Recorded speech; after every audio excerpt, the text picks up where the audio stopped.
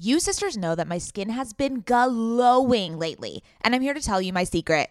Oak Essentials. You've heard us talk about their line of luxurious products before, and we're so excited to have them as a sponsor of OK Sister Podcast because now you can join in on the glowy goodness. You know Oak Essentials is legit because it was created by none other than our favorite brand ever, Jenni Kayne.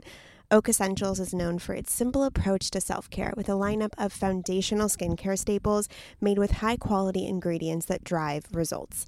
It aims to unlock healthy, glowing skin with decadent and hydrating ingredients that give you a luxe, dewy glow. I won't shut up about the Moisture Rich Balm. It's a nutrient-rich balm that supports collagen production and delivers serious hydration for a luminous glow. And a luminous glow indeed. The way my skin feels like butter after applying this balm. This balm will make you never want to wear makeup again. And you can apply generously during your night routine to lock in moisture as you dream. It's the definition of beauty sleep. Treat yourself or someone else this season. You sisters will get 15% off and a free organic honey-based restorative mask with their first order. Oh my God, what a deal. When you use code OKSIS15 at checkout. That's right, 15% off plus a gift with your first order at OAKESSENTIALS.com. Promo code OKSIS15, OKAYSIS15. Go ahead and treat yourself. From luxurious skincare to meaningful self-care, you deserve it. Welcome to OK Sis. We are two cultural observers and curious minds who happen to be related. I am Scout. And I am Maddie. Get ready for some serious sororal energy as we chat about and comment on one another's current fixation of the week. Okay, sis. Welcome to OK Sis. Welcome back, everybody. Unless this is your first time listening, then welcome, welcome, welcome. Welcome. I'm Maddie. I'm Scout. We just recorded the most amazing podcast. We've basically finished an entire bottle of wine tonight together. Are we Caitlin Bristow? We are Caitlin Bristow. Are we off the vine, Caitlin Bristow? We are totally Caitlin Bristow. We are giving off such Caitlin Bristow vibes. Oh yeah, I'm with that. Okay.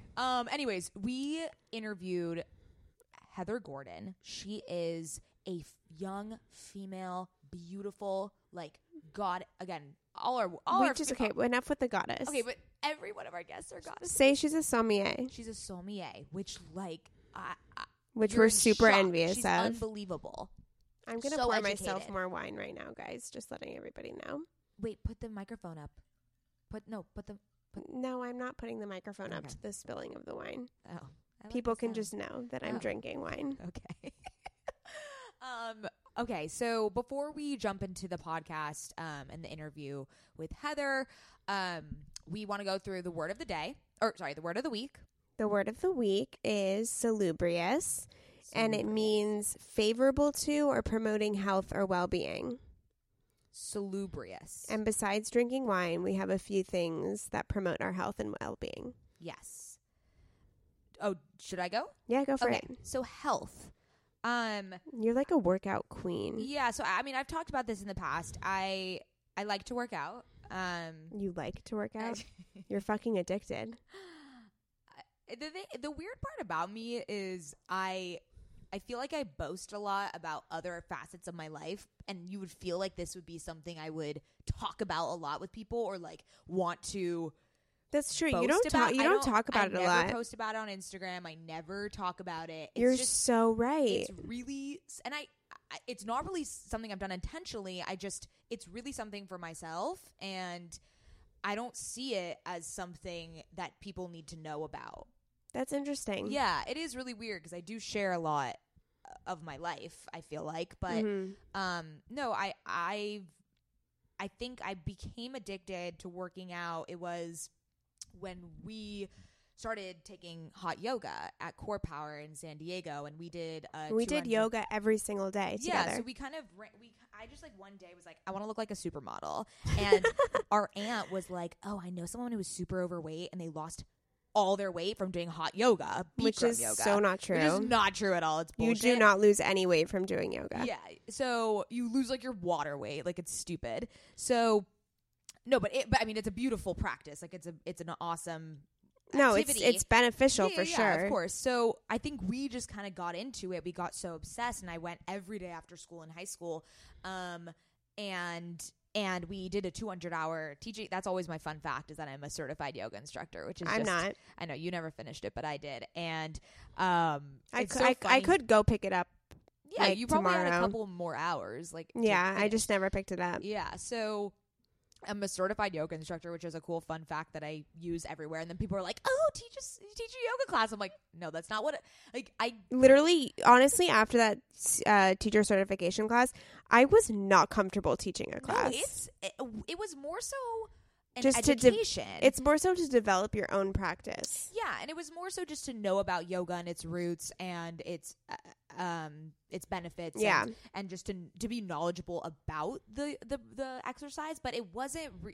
They gave us like a script. Like anyone could really memorize a script and then teach a class. When we taught our final class, like different people taught different sections of the class, and it was like our final, and I got up there and I totally blanked, and my mind literally went 100% blank. I stood there dumbfounded, and I looked over at Maddie, and Maddie gave me the symbol of the pose. Maybe I was so good at it. I mean, it's a performance when you're a teacher, and maybe that's why I was so good at it, or why I passed. I don't know, because I did theater growing up as a kid. Well, I passed too. No, but it was just from help from you. No, but you didn't finish the course. I'm talking about like. Oh, I just didn't have my hours of yoga in. That's all. Yeah. No, but no, yeah. Maybe that's what it. I think I'm a good performer. So yeah, you are. You are a good that's performer. Why I was able to pick it up. I blanked and needed your help. I mean, yeah, you need to just memorize the script. Okay, we're talking too much about this. Anyway, so that's why I started getting into working out.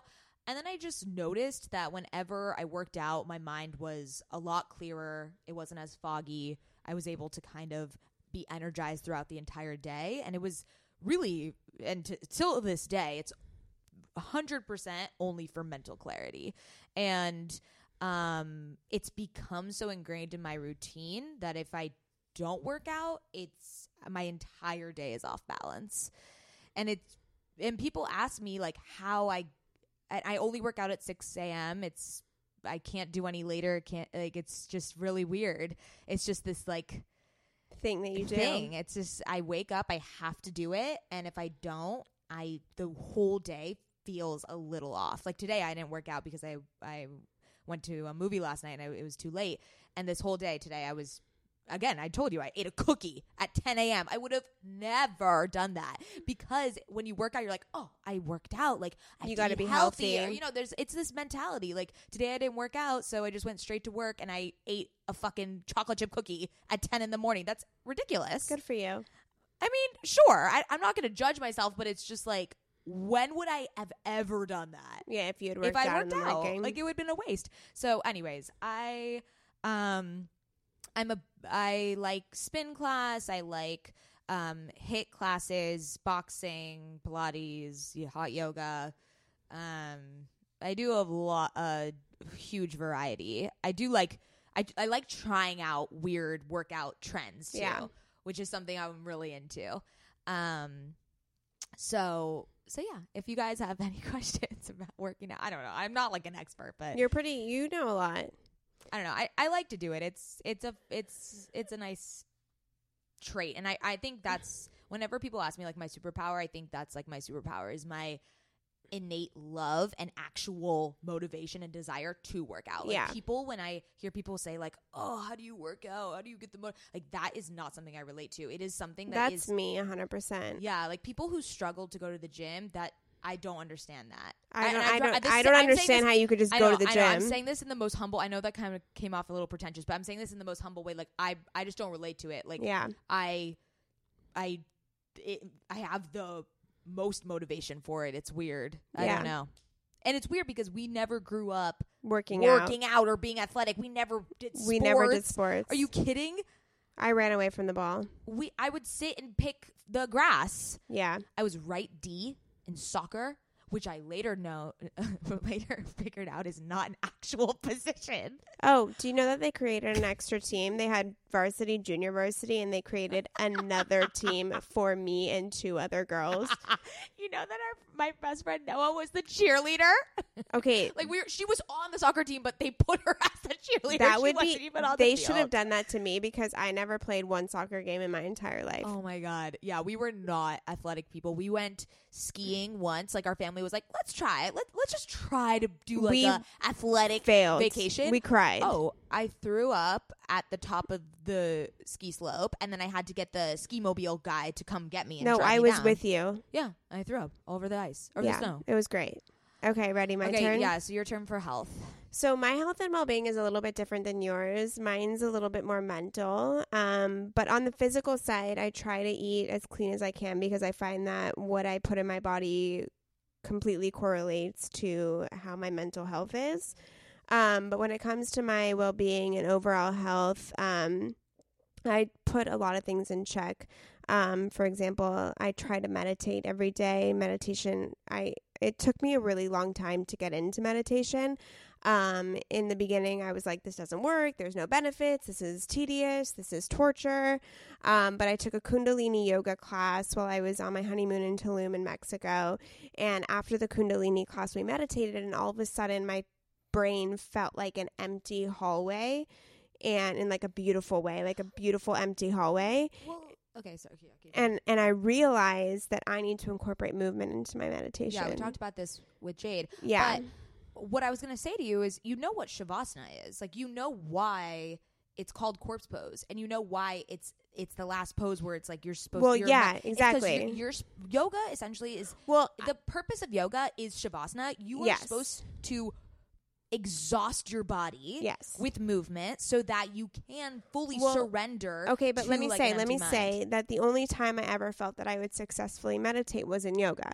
But it took me until taking this one Kundalini yoga class to realize that I need to incorporate meditation into my practice at home. Yeah. Instead of just sitting there in cross-legged with my palms face up.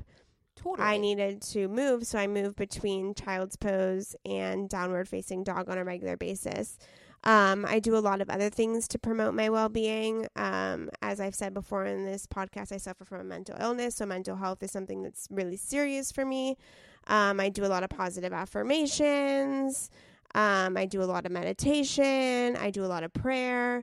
And I eat really well. Eating for me is kind of like working out for you. Like, it just sets my mood for my day. I find that when I eat shitty, I feel shitty, and that affects my mental health. Absolutely. So my overall well-being, I try to eat as well as I can. Sometimes I go off the rails, of course. There's always times where we mess up.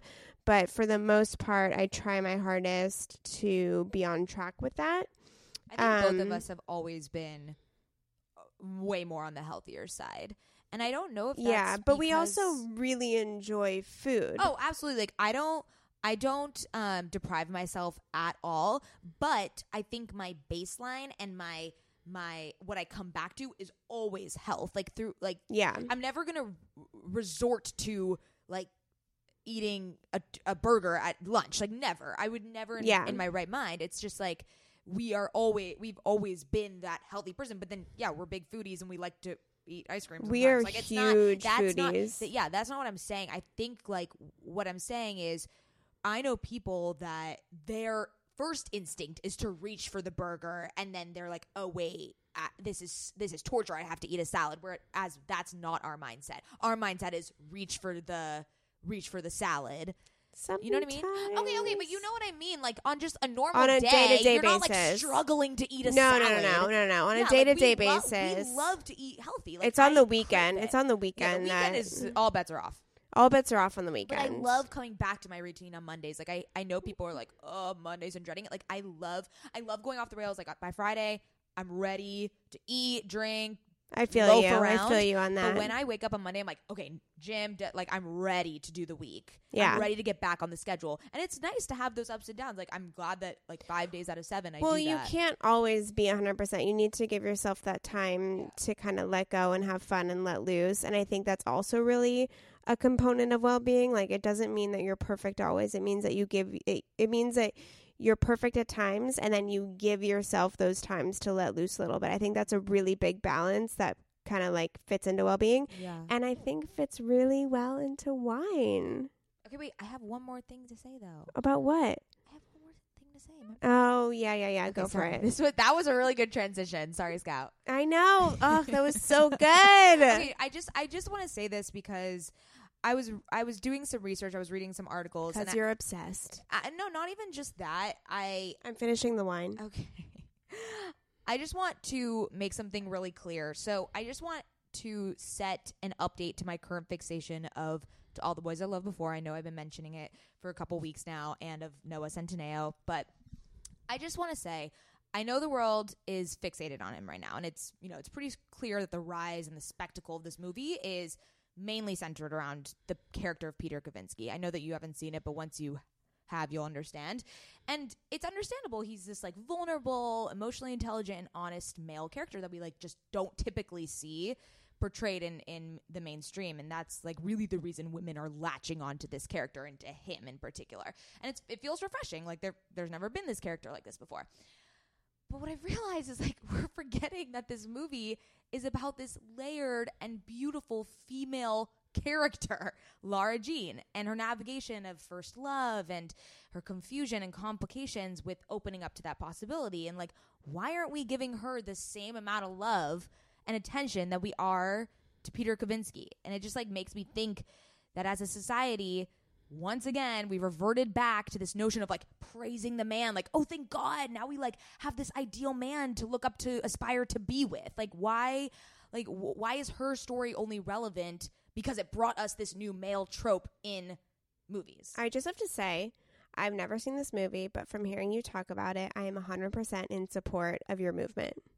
Of which movement? Of the movement of the female character and how she should be more celebrated. Exactly. So that's what I'm saying. It's like, guys, I'm obsessed with Noah Centineo. I've been saying it I know, and he's podcast. all over our And fucking he's hot as fuck, Instagram. and like we know. Every time I scroll, I see him. I'm like, great, here he is again. Exactly. And it, I don't know. And I've fallen into it. That's why I wanted to take this time to really apologize for not emphasizing her character as much, because she's the fucking main character, and she's a beautiful character. And it's weird just because she's not like a hot male that we've never.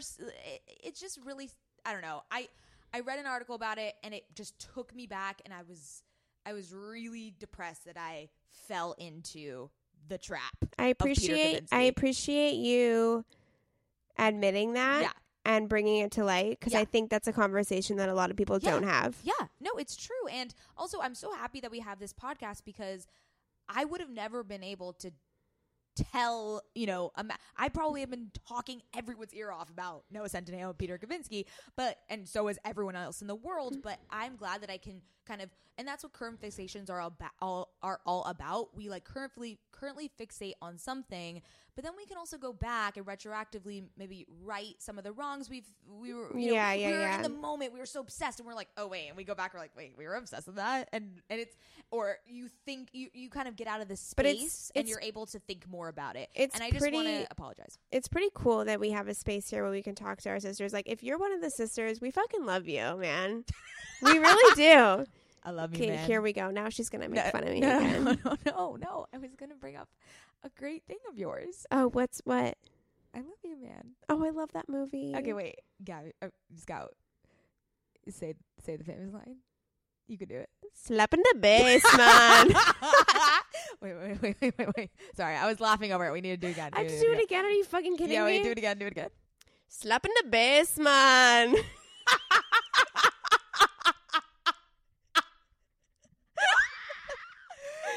If I can do it. Go.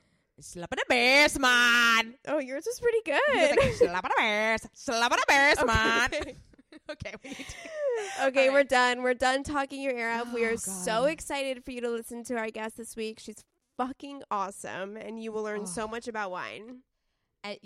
Just pour yourself a glass while you listen. But if you're in the car, don't do that. But if you're at home, pour or if yourself you're a glass. work, pour yourself a glass. Pour it in a mug. No one will see. No one will know. We poured our wine into mugs. That's why she's saying that. Yeah, pour it in a mug. You're okay. You're okay. Live your life. Love you, sisters. Love you. Bye. Ever since having a baby, I've been extremely conscious about what I spend my money on and which products I use. And clothing is no different. I want my wardrobe to be sustainable, good quality, and timeless. You have to be talking about Whimsy and Row, right? Whimsy and Row is an LA-grown, eco-conscious brand born out of the love for cute, comfy, and classic styles. Every piece is made by women for women. Quality goods, local production, natural and organic fabrics. Yes, please give me all the linens. Just like OK Sister, Whimsy and Row is based on the idea that women are multidimensional. There's a balance of flirty feminine and minimal masculine in all of our wardrobes, and Whimsy and Row means exactly that. From special occasions to everyday effortless styles, their clothing is meant to mix and match and wear on repeat. I have been wearing their Kira pant in black linen probably 3 times a week. Sisters, if you've been listening to this podcast or following me on Instagram, you know that Whimsy and Row's Kira pant in black linen is a sisterhood staple at this point. Founder Rachel Temko created the brand back in 2014 because she wanted to create an approachable and inclusive brand that cared for the people and the planet first.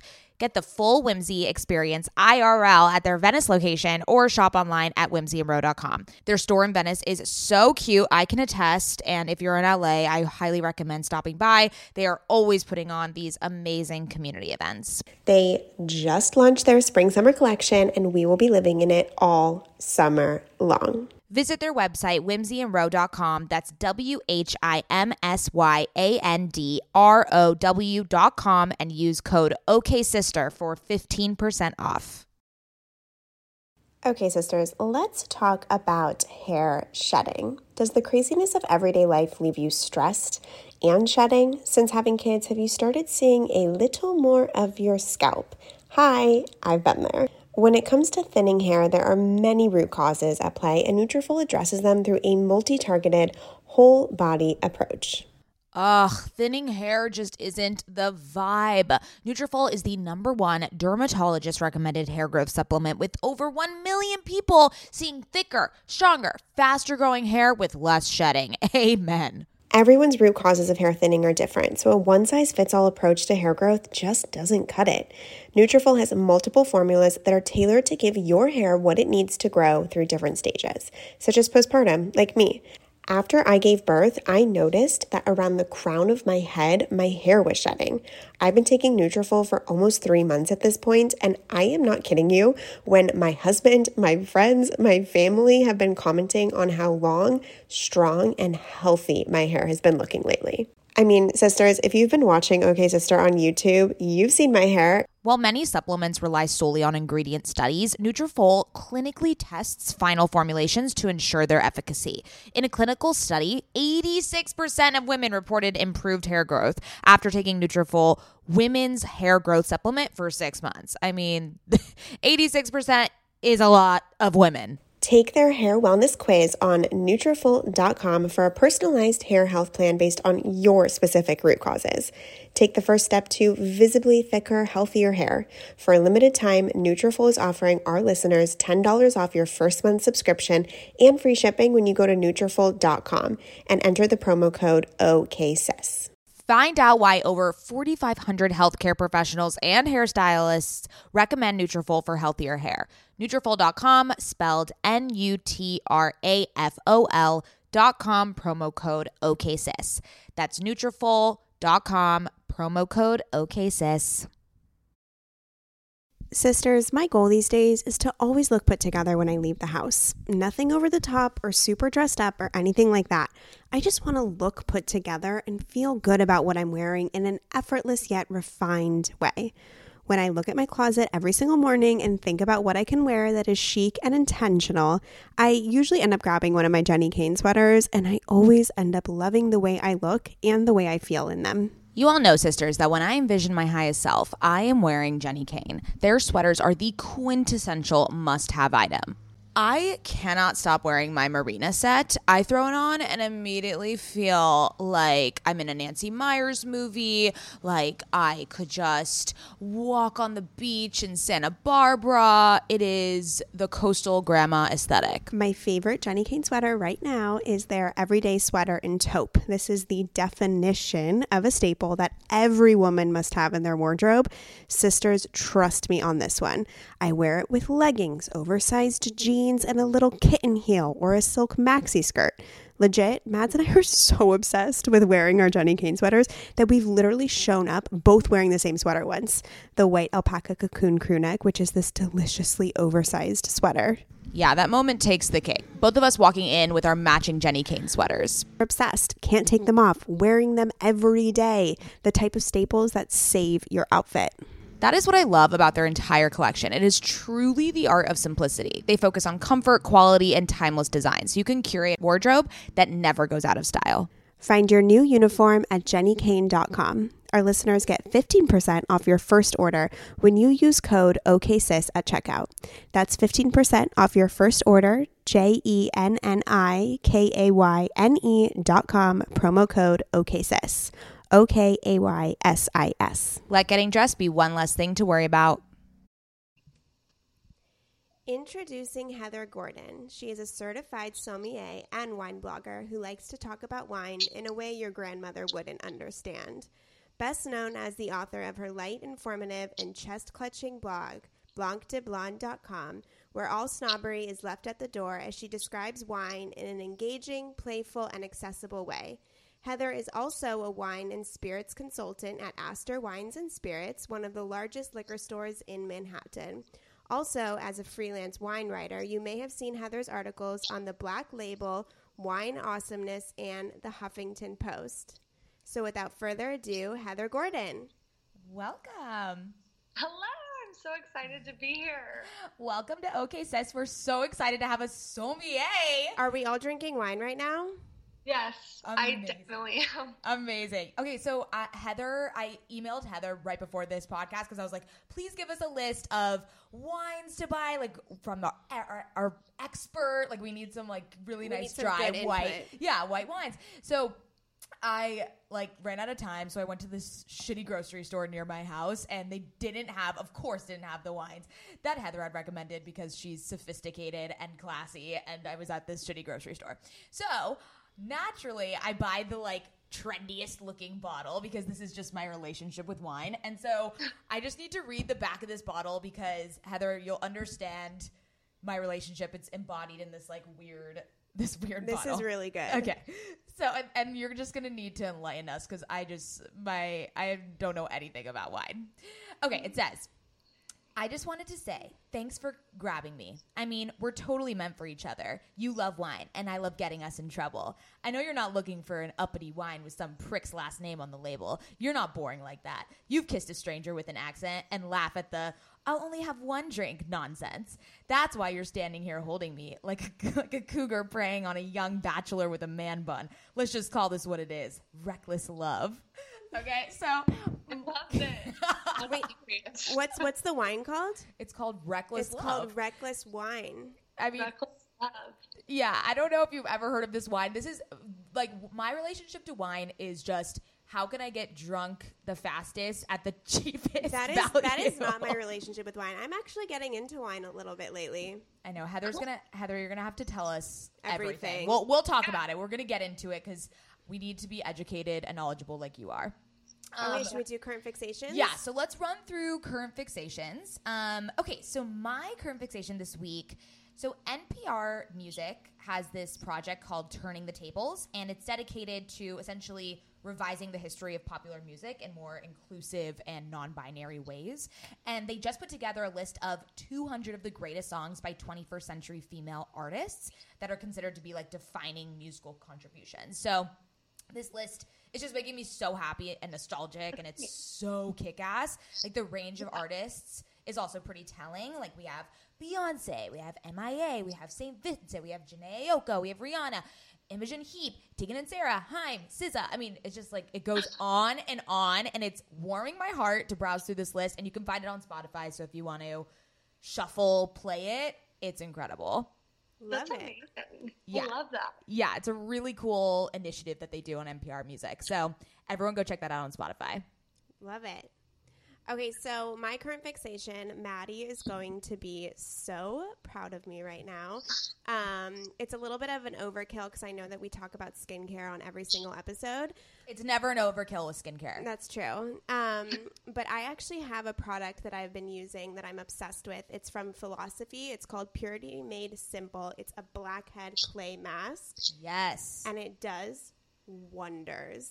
Clay masks are amazing. Yeah, so That is amazing. So not only is it effective, the reason why I love this product so much is that Philosophy, I don't know if you know, actually donates part of their proceeds to mental health organizations. They've actually, Didn't know that. yeah, they've actually raised over $4 million since 2014. So every time you buy a Philosophy product, you're also donating to a really, really great cause. On each one of their products, they have like a little reflection, and it's all about mental health. It's about loving yourself, taking care of yourself.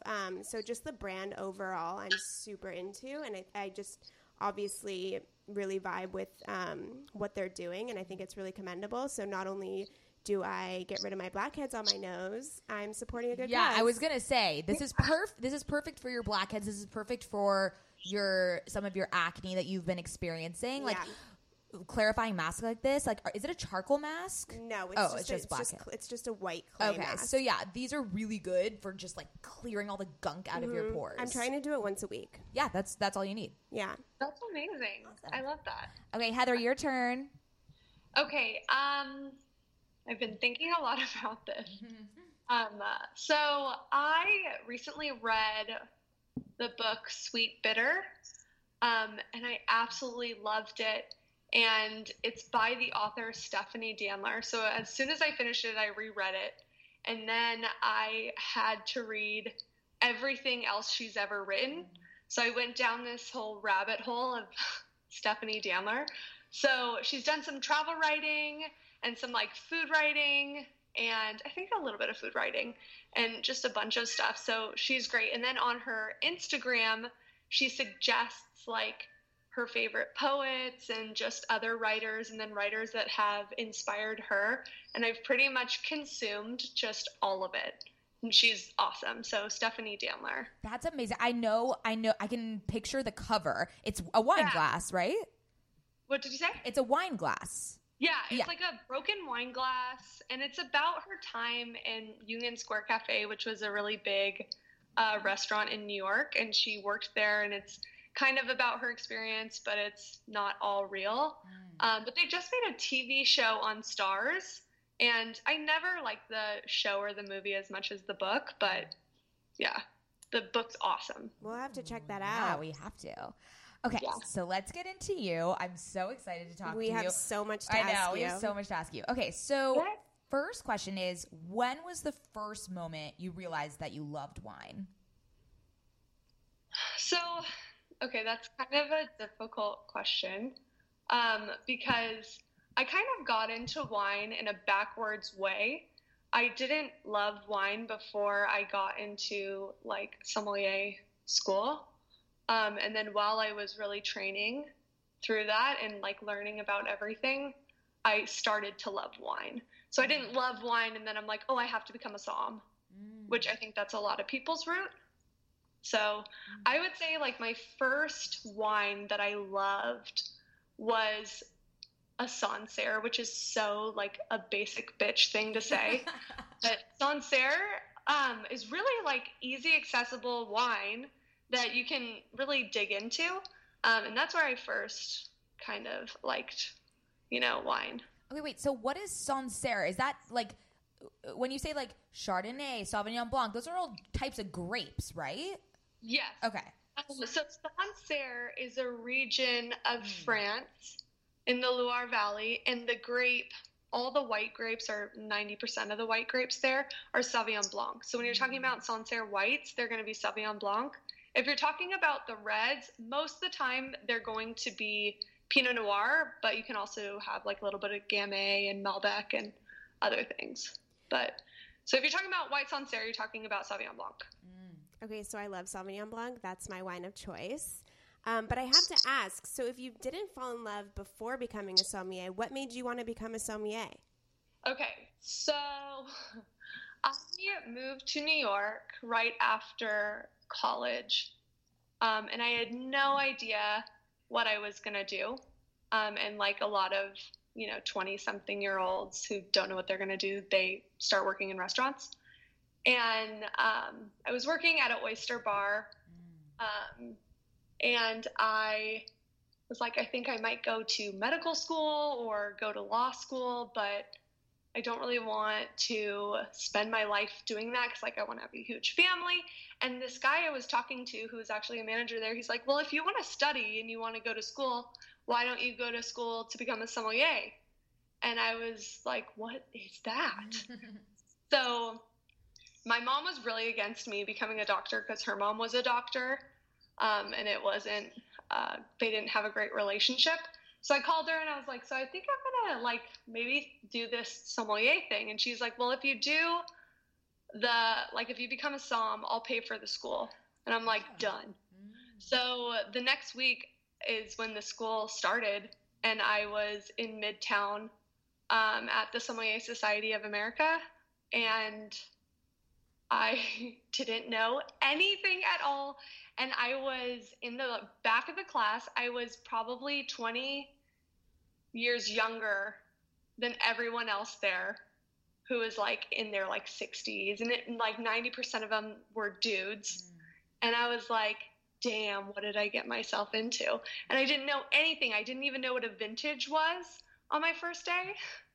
So it was pretty crazy. And I don't, thinking back on it, I'm kind of happy that I was really naive about the whole wine industry, because I probably would have thought twice before, enrolling in the course. But yeah, I'm really happy that I did. And wine is crazy. There's so much going on. It's so complex. And, being a sommelier that's an intense process. Like how long did it take you to become essentially certified? So there's a few different levels of the certification process. So I am like a second level certified som, but you can become a master som, and it's like 4 levels. That's the 4th level. And so that's the super intense one that, all the shows and like the douchey dudes are all doing. So mine was like, I think 6 or 7 months. And it was once a week, and it was like 4 hours a week. And you have to pretty much just at the end take a written exam and then a blind tasting. And you have to pass both parts, and then you get certified. That's so cool. Can we just from now on just say som, because it's so hard to say sommelier? Oh my God, we both took French. We can say sommelier. I don't know about that. I like the whole som thing a little bit better. We're so pretentious. Okay, anyways, but wait, one last question I had. Okay, so about the blind taste test. I always find this to be insane. So do you have to say the exact year and the exact region of anything that you're tasting? So the Master Som course, you have to identify the vintage, and then I think sub-region. So not just Burgundy, you have to say the village that it came from, which is ridiculous. And then grape. And so, yeah. But that's ridiculous. No one, it's like a party trick, it doesn't help anyone for you to know that. But I'm kind of a rebellious som. So that's my opinion. Yeah. Okay, so you mentioned that when you started som school, there wasn't a lot of women in your class. What does it mean to you to be a woman in the wine sphere? So I think the hardest thing is not only being a woman, but when I was in the som course, I was 22. And I was a young girl in the som world, and men did not like that. And when I started my blog, and still today, I have so many haters due to my sex and my age. And so it's pretty shitty, but I think it's so important that women are, just like in every other field, women are standing up and being like, no, we have a place here too.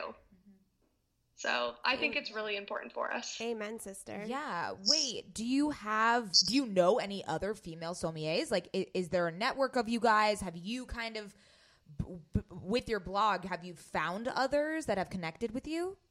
Well, when I was in somm school, I didn't have anyone to turn to like kind of, like when you're, I don't know, you want to find someone who you can like connect with their voice when you're studying something. And there were really only like 2 women who were big wine people that I could find to like look at their resources. And one of them wrote the textbook. And it's like, you don't really want like that person to be the person you have to like look to. Yeah. So that's why I started my blog, because there were no young girls in this industry. I had no one to relate to. Now, like probably a year into my blog I started like kind of finding other women out there that are like super cool and, kind of feel the same way about wine as I do, which was really beautiful. But when I started there, I didn't know of any. I want to connect you with a friend of mine. She's also a woman in the wine sphere. She worked in the vineyards for a long time. I'm definitely going to connect you two. You guys have so much to talk about. What's her name? Her name is Lauren. And she knows her stuff. She's not a somm, but she knows her stuff. I think you guys would get along. Yeah, a lot of people. See, I'm totally like open to anyone who loves wine, knows a lot about wine. I don't think you need the title of sommelier because, I'm not working in a restaurant. So, I did go through like the schooling and everything, and I do have the certification. But anyone who loves wine and drinks a lot of wine and is interested in knowing about it, I don't like discount that at all. So I think a lot of people do. So which wine, if you had to say, do you always keep going back to? Oh, I love light-bodied reds and high-acid whites. So that's really hard. I love these adjectives. Can I just say, like, yeah, I wish I could know what you're talking about. No, I had an experience. High acid white? No, listen, I had an experience. I'm so proud of myself for this, Heather. You're going to be super proud of me too. For the first time in my entire life, I ordered a glass of Sauvignon Blanc at a restaurant, and it was too tangy and sour for my taste, so I sent it back.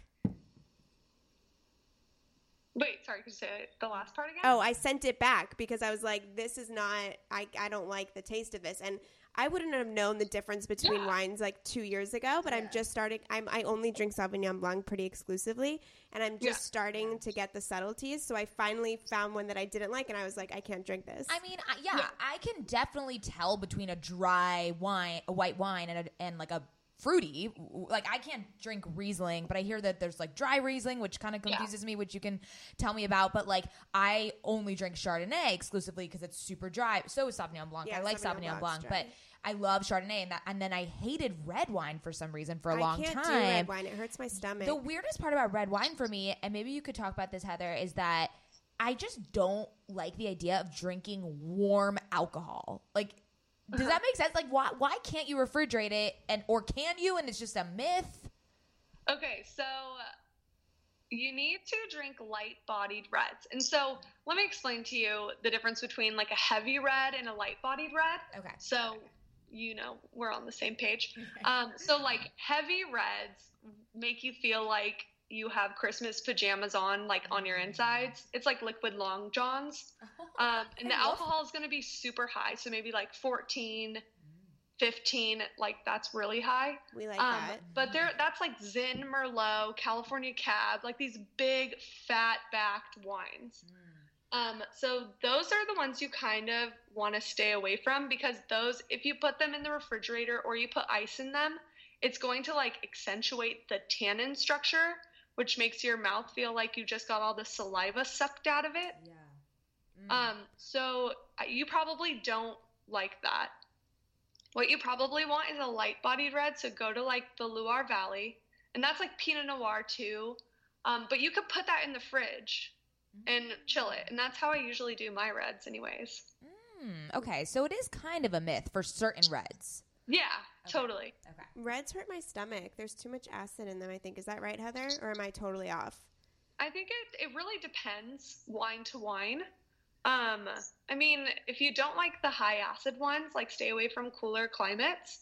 But I mean, also a big thing is people acidify in hot climates. So like in California, there's a lot of acidification, which is adding a chemical to make it more acidic, which you definitely don't want. Yeah, I don't want that. I think just kind of, you should really look into natural wine and then into like Malbec or like Cab or, you know, something like that. Wait, so Big- what is natural wine?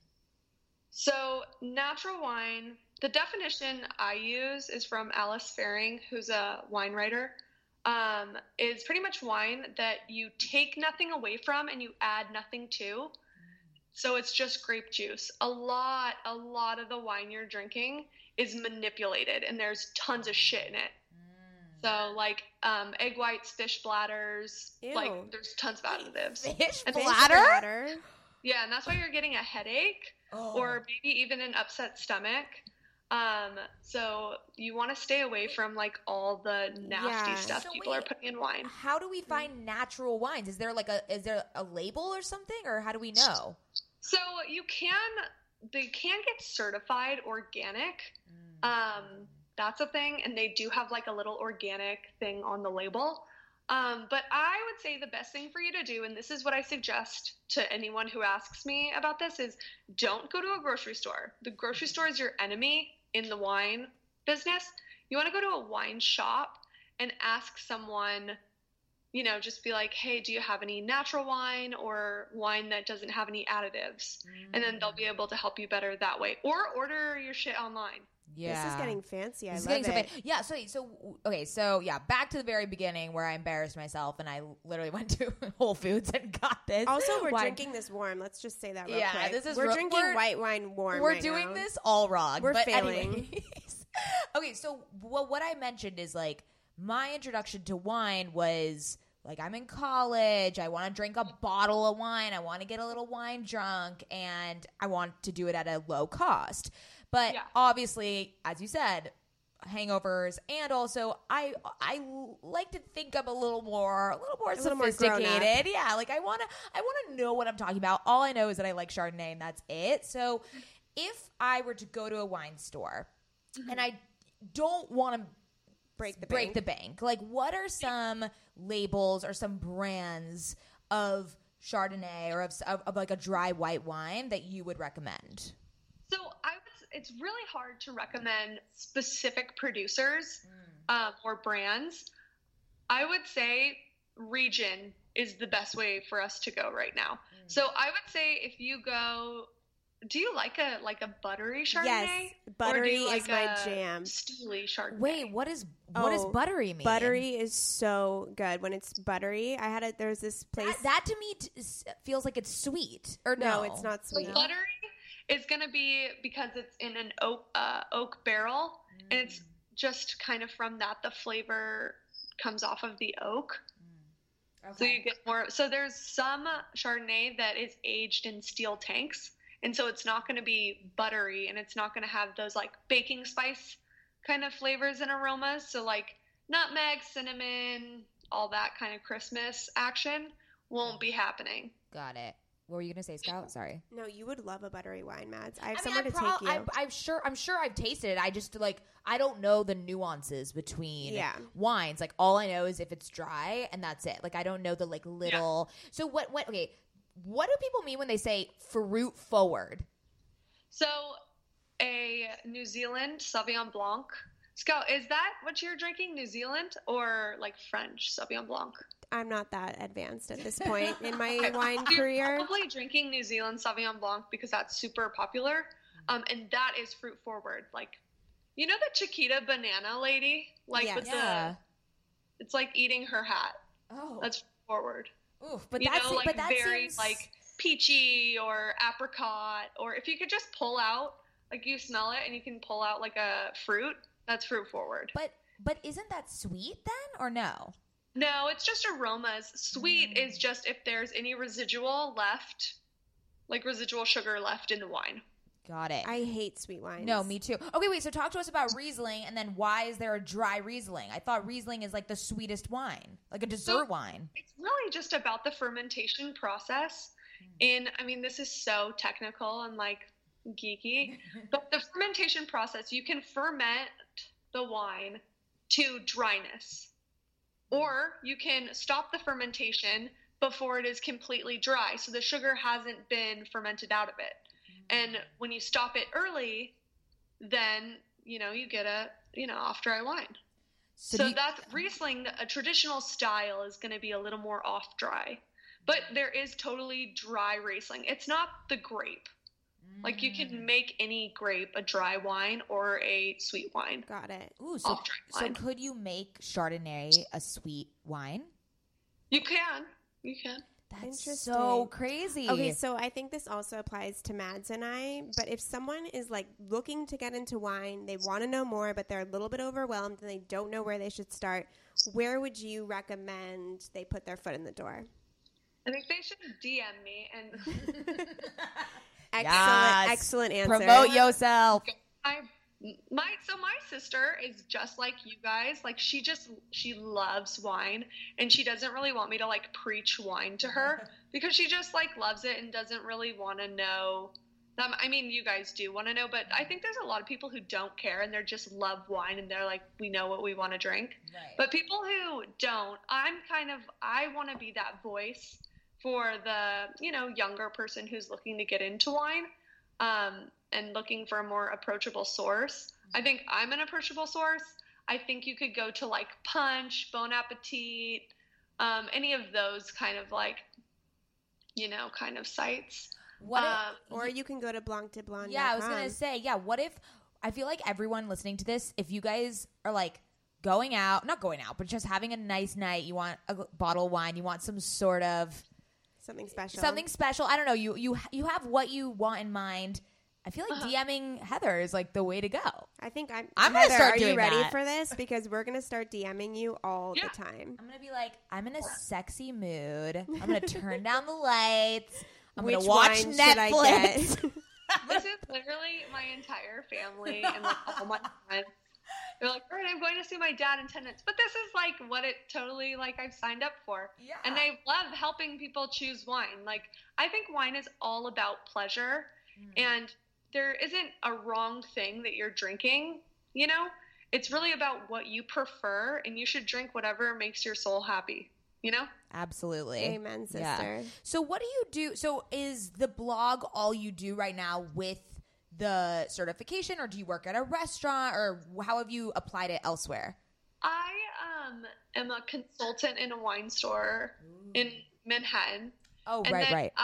But the goal is to be like a wine writer full time. I do lots of freelance wine writing, and then I work on my blog too. Yeah. How did you become a wine journalist?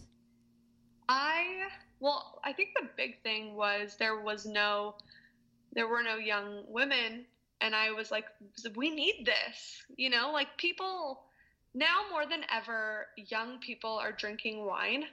And we need a voice. And so that's why I started my blog.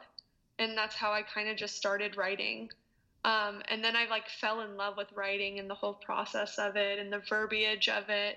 And I really found my voice. I've been writing for like 2 years, and I think I'm like really in a stable point for my voice.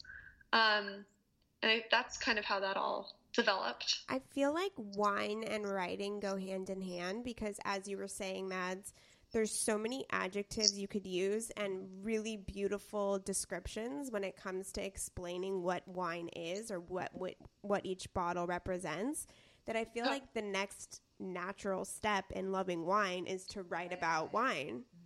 Yeah, I totally agree. I love writing about wine, and I write about wine in a super like bizarre, extreme way, but I think it's really fun, and I think that it's perfect for wine. No, it's unique. And that, as you said, like, I feel like the wine industry is saturated with like 60-year-old plus men. And there needs to be this, I mean, like, you're still obviously very educated and knowledgeable about wine, but you have this like, younger spin to it, which I don't think exists, which is awesome. Yeah, there's a few of us, but there isn't many at all. Yeah, no, that's as you said, approachable. That's like the key word here. And we love a good trailblazer. Yeah, we love a good scout, and we love a good trailblazer. This is where she makes fun of me, Heather. I listen to this podcast all the time, and I'm like, do you like our sisterly banter? I'm into it. It's just me shitting on Scout. Yeah, it's just her shitting on me. That's what it is. Constantly, my life. Okay. Next question. I think it's great because I'm like Scout's role, and my sister Paige is very much like the Maddie. Yeah, the psycho So one. you get it. You get The it. psycho one. Yeah.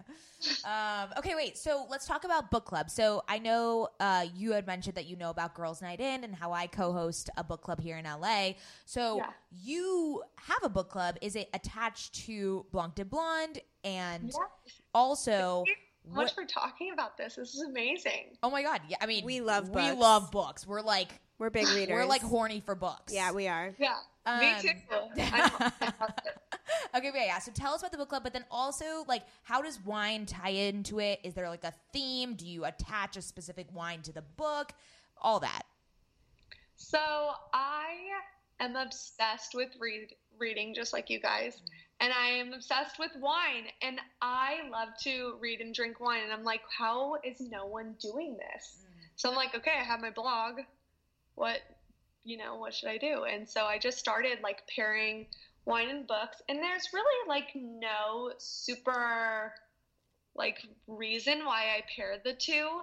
But sometimes they talk about a specific wine or something in the book. And so I'll pair it that way. Got it. But yeah, so I just every month I pick one of my favorite books that I've read that month, and then I pair it with one of my favorite wines that I drink, while I was reading it. And then I do like a little bit of like a write-up on it. I really would like it to be like a box. You know how they do like curated wine boxes? Oh, yeah. Where I send it to people, and I've actually looked a lot into that, but I can't send wine without a license. Oh, interesting. So there's been like a lot of issue, but I would love it to be one day like that. But yeah, that's amazing. I'm a huge wine and book person. So is it nonfiction or fiction books? Either. I love it all. Do you so when you post the book, like, do you lead a discussion with people, or you just like post it digitally and like people can comment or something like that? Yeah, have you guys read Big Magic by Elizabeth No, Gilbert? but I'm dying but I to. listened to her podcast Me like too. about it. Yeah. Me too. Okay, so she talks about in that book this idea of like in the universe, and it's super woo-woo, but I'm super woo-woo, so it's great. And she talks about this idea that there's a bunch of just kind of like thoughts and ideas floating around in the atmosphere, and they'll land on you and they'll like choose you. And if you say no, then they'll go to a next person. And that's kind of her like explanation for like when you have an idea and you don't execute it, and then like a year later you see someone who did the exact same thing that you were thinking about, And so I was like, with this like wine book club, I'm like, this is such a good idea. So if I don't do it now, like someone's totally going to do it. So I have to do it. I love that idea. I love it. Love it. Okay. Okay, wait. We have to talk about rosé. Which I have a comment about. Okay. Wait. Let go first. Okay.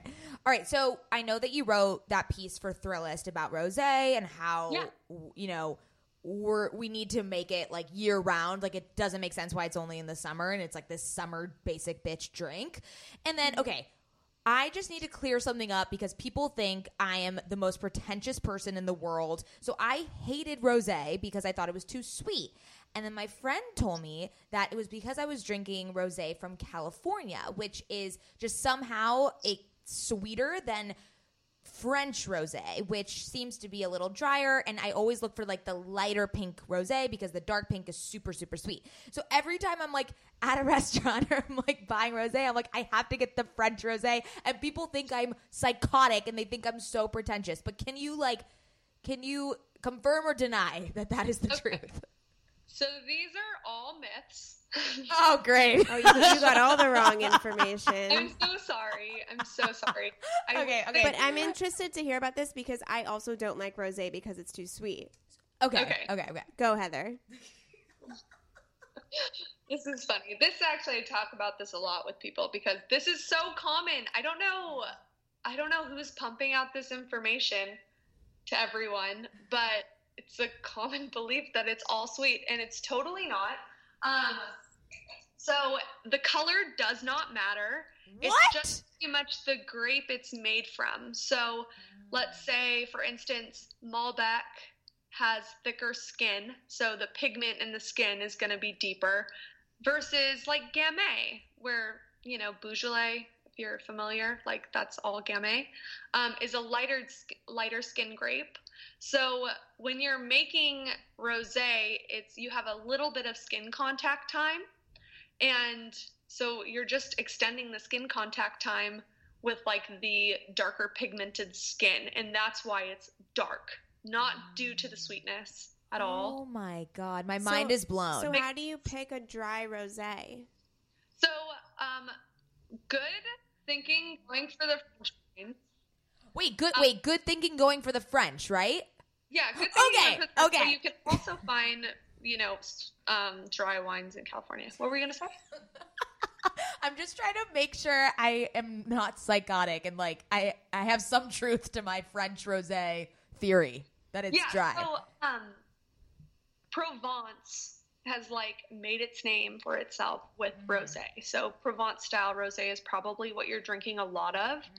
That because it's very, very light in color. Yeah. Very like chuggable wines. But yeah, like Provence style rosé is going to be dry rosé, where like California, it's probably going to be deeper in color. But some of them are dry, some of them are sweet. It's so hard because there's no like rule. Interesting. I have to say, I'm just not a rosé person. And I get that it's super trendy to be a rosé person. It's not even trendy. It tastes so good. I'm not a fan. I don't think you're drinking the right one. Okay, if you can convert me, I'll give you props. What's one of your favorites, Heather? Because I'm going to say the most basic bitch one, Whispering Angel. Oh my She's probably going to be like, get out of here. Podcast over. This is kind of a funny story. I don't know if we have time for it, but we were going out with some friends, and I had never met one of the guys that we were all going to dinner with. And he was like, "What do you feel about Whispering Angel?" And I gave him this huge spiel, like shitting on Whispering Angel. And he's like, "Oh, it's my family's company." I'm like, "Great." Oh my God. I'm like, I should have known that I was being set That up for is something here. insane. Okay, wait, so why don't you like it? Mass produced.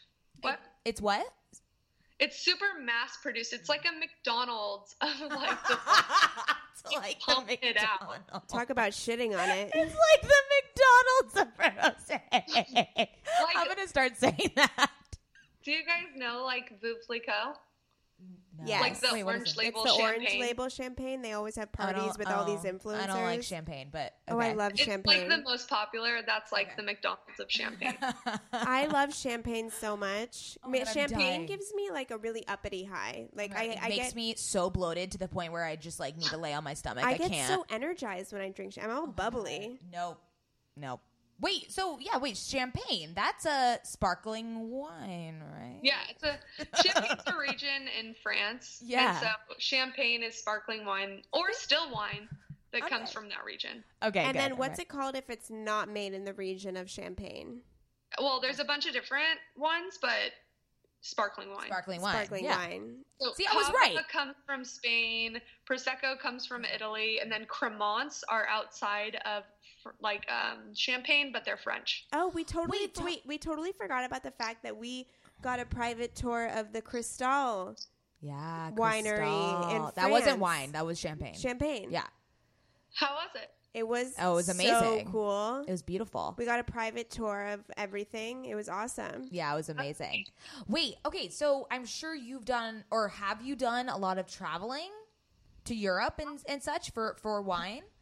No, I haven't. And totally need to. We're going to Greece in the next few days on the 23rd, I think. So and so jealous. we're going to go to a few wineries there, but I haven't been able to travel a ton. I've just been like working and writing and everything, but I think in the next few years I'm really going to try to travel as much as I can. Yeah, I feel like you would just kill it in France. Yeah, I was going to say France is your spot, girl. Yeah.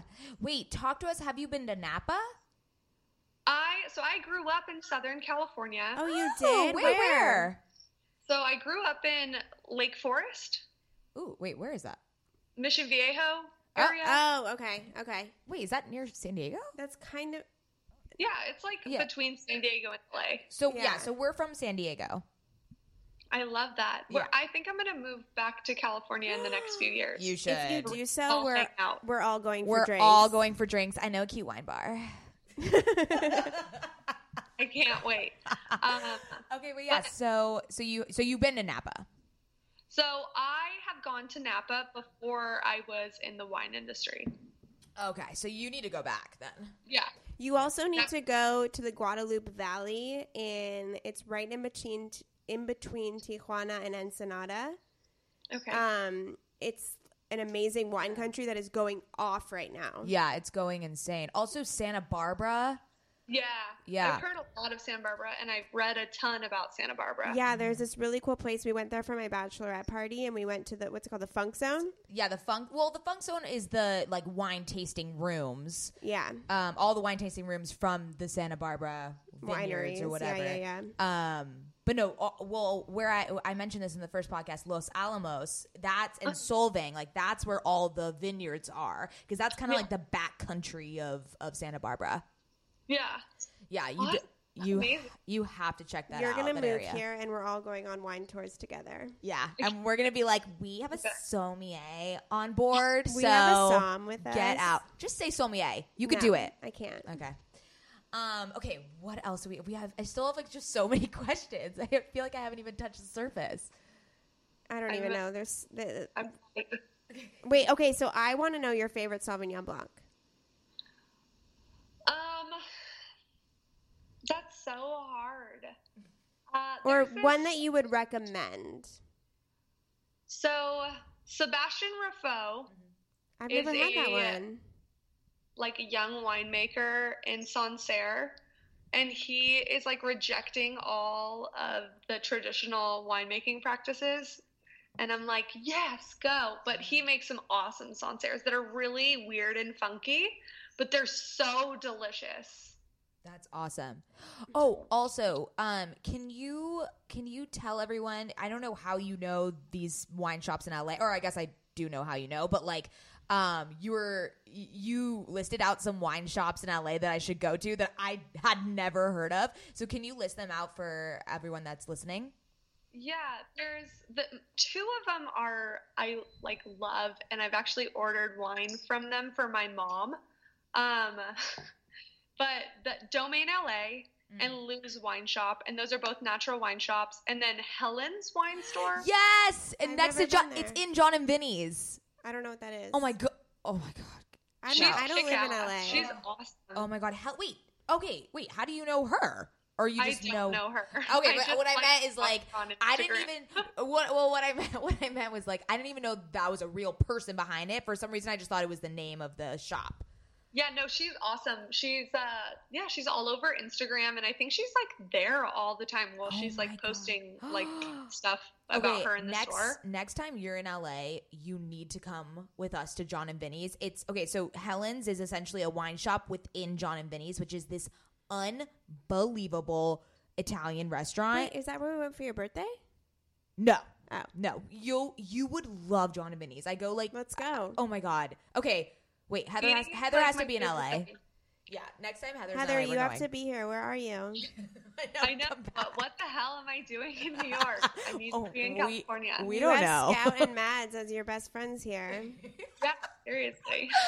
Okay, wait, yeah. So Domaine LA is actually right next to our mom's house. So when I looked it up, I was like, oh my God, we can just walk there. Wait, where on is Shabbat. It's on La Brea? It's on Melrose and La Brea. Oh, right there? Yeah, it's literally right next to her. Oh, I know. So we need to go. I just didn't have time today, but we're gonna go, and I'm gonna tell her tell them I want high acid. No, I don't want high acid. I want a natural dry white wine. Good job, What are the Max. adjectives that I say? Good job. Just say you want like a white wine from Burgundy. That's would be good for you. Ooh, I oh, think. that's a region. That's a region. Okay, so Burgundy's a region, and they like do a ton of Chardonnay. And their oak they use is very mild, if any. And then they also do a little bit of Aligoté, which is the name of another grape, and then a little bit of Sauvignon Blanc, but it's very hard to find. But you should definitely look into whites from Burgundy. I'm Okay. gonna That's what I suggest for you. Okay. That's my special suggestion. Okay, perfect. I'm gonna re-listen to this episode so many times. I know. I feel like there's so many gems. Just call me. Just text me or DM me. Heather, you're opening up a door. Yeah, you're really opening up a door. I'm gonna like set the mood for you and be like, what do I drink right now? Expect Yeah, totally. multiple text messages from us. I have people who send me a wine list. They're like, I'm at this restaurant. Here's the list. I I'm love that. You're our personal som. I love that. Yeah. Oh It's my great. god. Wait. Okay. This was amazing. Yes, the best. Oh. I'm like Yeah. smiling from ear to ear. So I am can't I. tell if it's the wine or no, it's definitely the podcast. I think but it's I'm both. just like I think I'm it's so both. happy right now. Me too. Me too. I love this. This was so much fun. This was Thank you amazing, so much Heather. for coming on, Heather. You are such a wealth of knowledge, and it's been such a pleasure chatting about wine. Yes. Thank Okay. you. Let And everybody know where they can anytime. find you. Let everyone know where they can find you. Oh, sorry. I didn't hear that. No, you're fine. So Heather Christina Gordon on Instagram, and then blancdeblonde.com. And yeah. And we'll list all of those in the show notes for anyone that wants to get in touch with Heather. And you can find me at Scout Sobel. That's SCOUTSOBEL. And you can find OK Sis Podcast at OK Sis Podcast on Instagram. Hopefully everyone knows how to spell that by now. And I'm at Maddie Mayo, MADYMAIO. Oh, also, I'm just going to throw this out there. Before we started the podcast, Heather told me that she's been following me for a long time, which I didn't know I had fans. You have fans.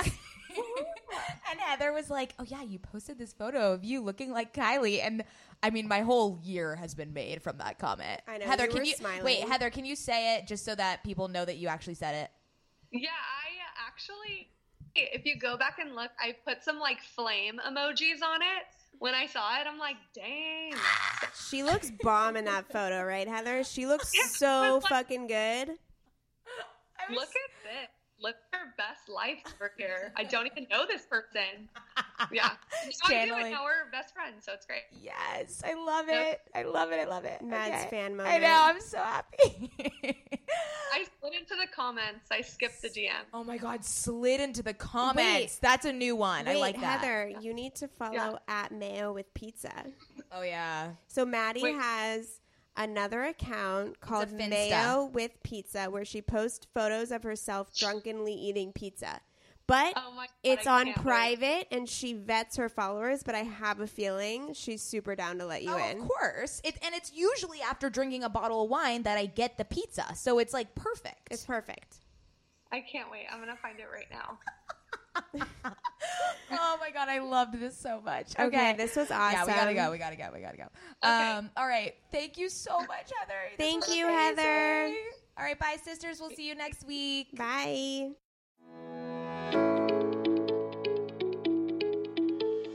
Hey there, I'm Dr. Tracy Dalgleish, clinical psychologist and couples therapist. If there's one thing I know from both my personal and clinical experience, it's that we are really good at comparing ourselves to others. We tend to get stuck in the unhelpful narratives that play on repeat in our minds, and we struggle to set boundaries and create healthy love. Each week, I bring you clinical knowledge and evidence-based research, experiences of sitting in the therapist chair, and being a wife, mother, and business owner to talk about everyday issues we all face to help you change the dialogue in your life. Tune in every Thursday to I'm Not Your Shrink, wherever you listen to podcasts. While I'm not your shrink, I am still human, and I'm excited for us to be in our vulnerability and humanness together.